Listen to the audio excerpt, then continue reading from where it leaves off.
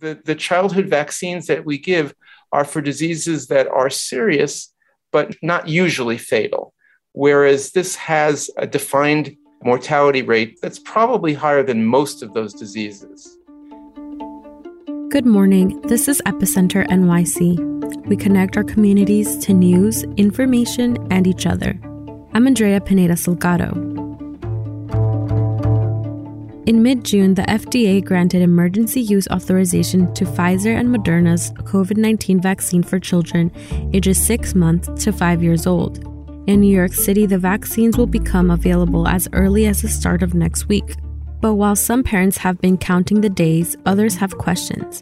What if my child already had COVID-19? How effective is the vaccine for kids versus adults? And what about additional doses? Today, Epicenter's Mitra Kalita talks to Dr. Mark Harowitz, a family doctor in Lower Manhattan, about what parents should consider when making the decision to vaccinate their children. Before we begin, a quick message. Did you know that Epicenter NYC members are invited to exclusive events and tours across New York City? Earlier this month, we hosted a behind-the-scenes tour of the Queens Night Market. Here's what member Catherine Tam had to say about the experience. I ended up experiencing community in a whole new way.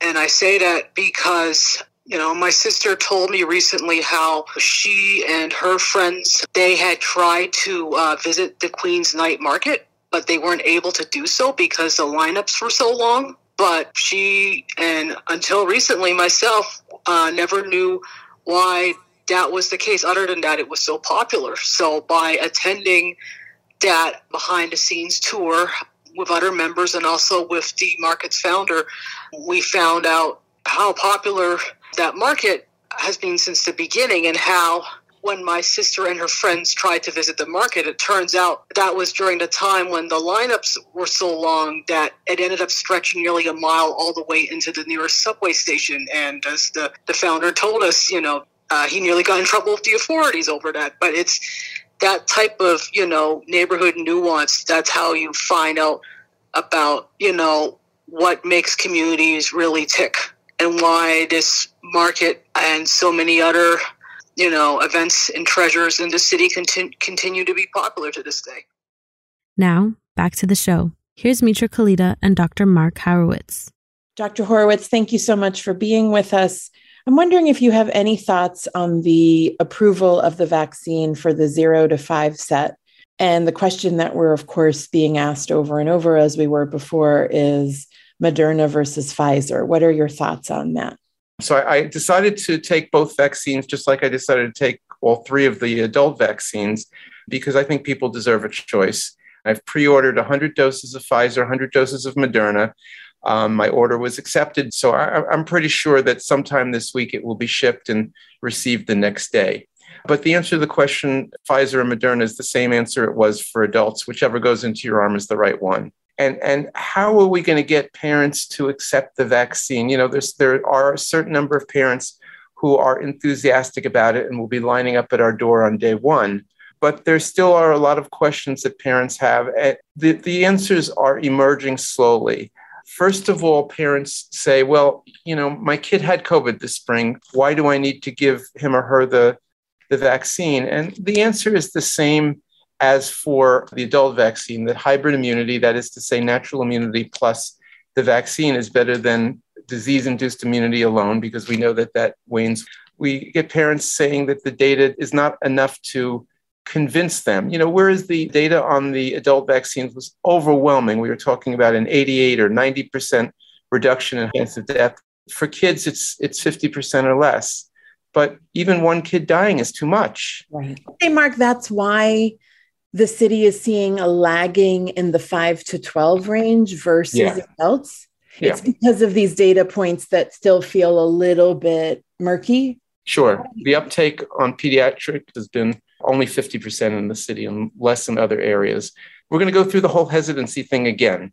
And we have to have reasonable and evidence-based answers for parents and allow them to make the best decision they can for their kids.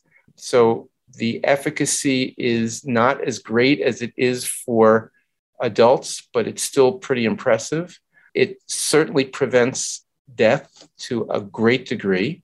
And, when you look at all of the other childhood vaccines that we offer, COVID still has a higher mortality among children than the majority of those. Kids very rarely died of measles or mumps. The childhood vaccines that we give are for diseases that are serious, but not usually fatal. Whereas this has a defined mortality rate that's probably higher than most of those diseases. So there's good reason to give it. And again, the community health aspect of this is important as well.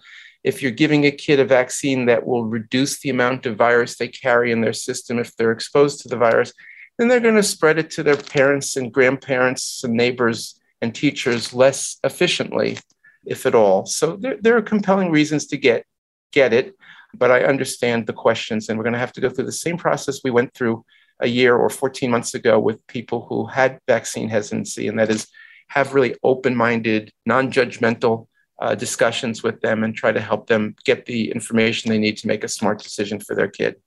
I've talked to two moms today. One mom said, I wish I knew whether masks would be mandatory in the fall or not because of the percentages on this age group and still not kind of, being as high as the grown-ups, right? That's one piece of feedback. The second was from a mom who said that if my kid wants to do any activities, she's three years old, she's going to have to get the vaccine. So I thought that was interesting that there are these external factors that parents are also weighing as they're deciding what to do.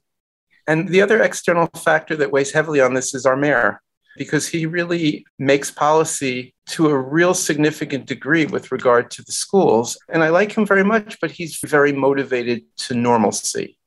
He wants a return to normalcy as quickly as possible for social, political, and business economic reasons. So he may not be as data-driven as our previous mayor was. Months ago, you told Epicenter we should be watching the language around boosters and encouraging people to get doses of a vaccine as they are more used to. Tell me what prompted this and how you came to that realization. Well, I think it's a semantic issue, and I think the semantic issue is critically important because people's willingness to take another dose of the vaccine really is colored by their perception of the importance of that vaccine.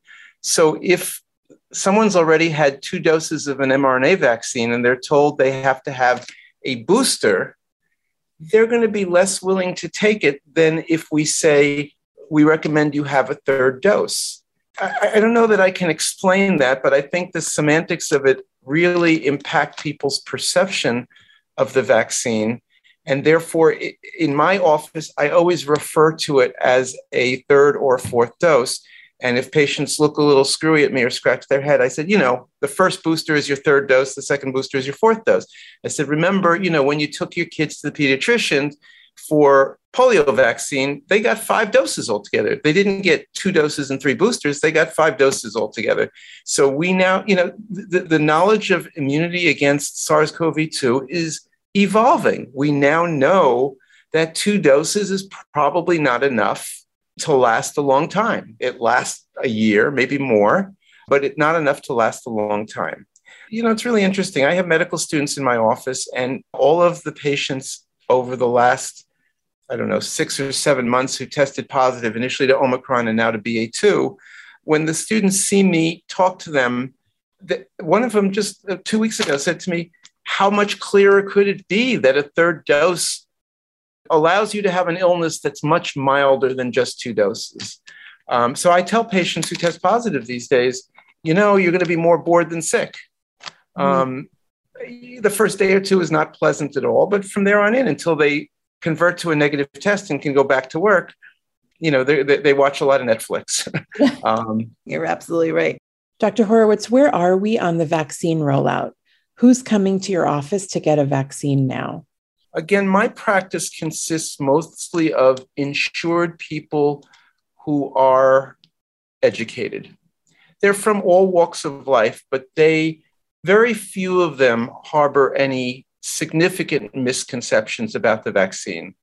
So I will see a very small number of people who remain unvaccinated, and frankly, I'm not ashamed to use this term, I think those people are deluded. I think they have delusional beliefs about the vaccine. I'll ask them and I'll try to enter into a discussion.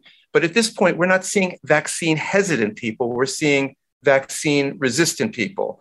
And sure enough, a woman said to me that a doctor that she follows on the internet says that there's crushed up fetal parts in the vaccine. I mean, I can show her the list of ingredients, all sorts of patient education slides, and there's a very short list of ingredients, none of which are fetal cells.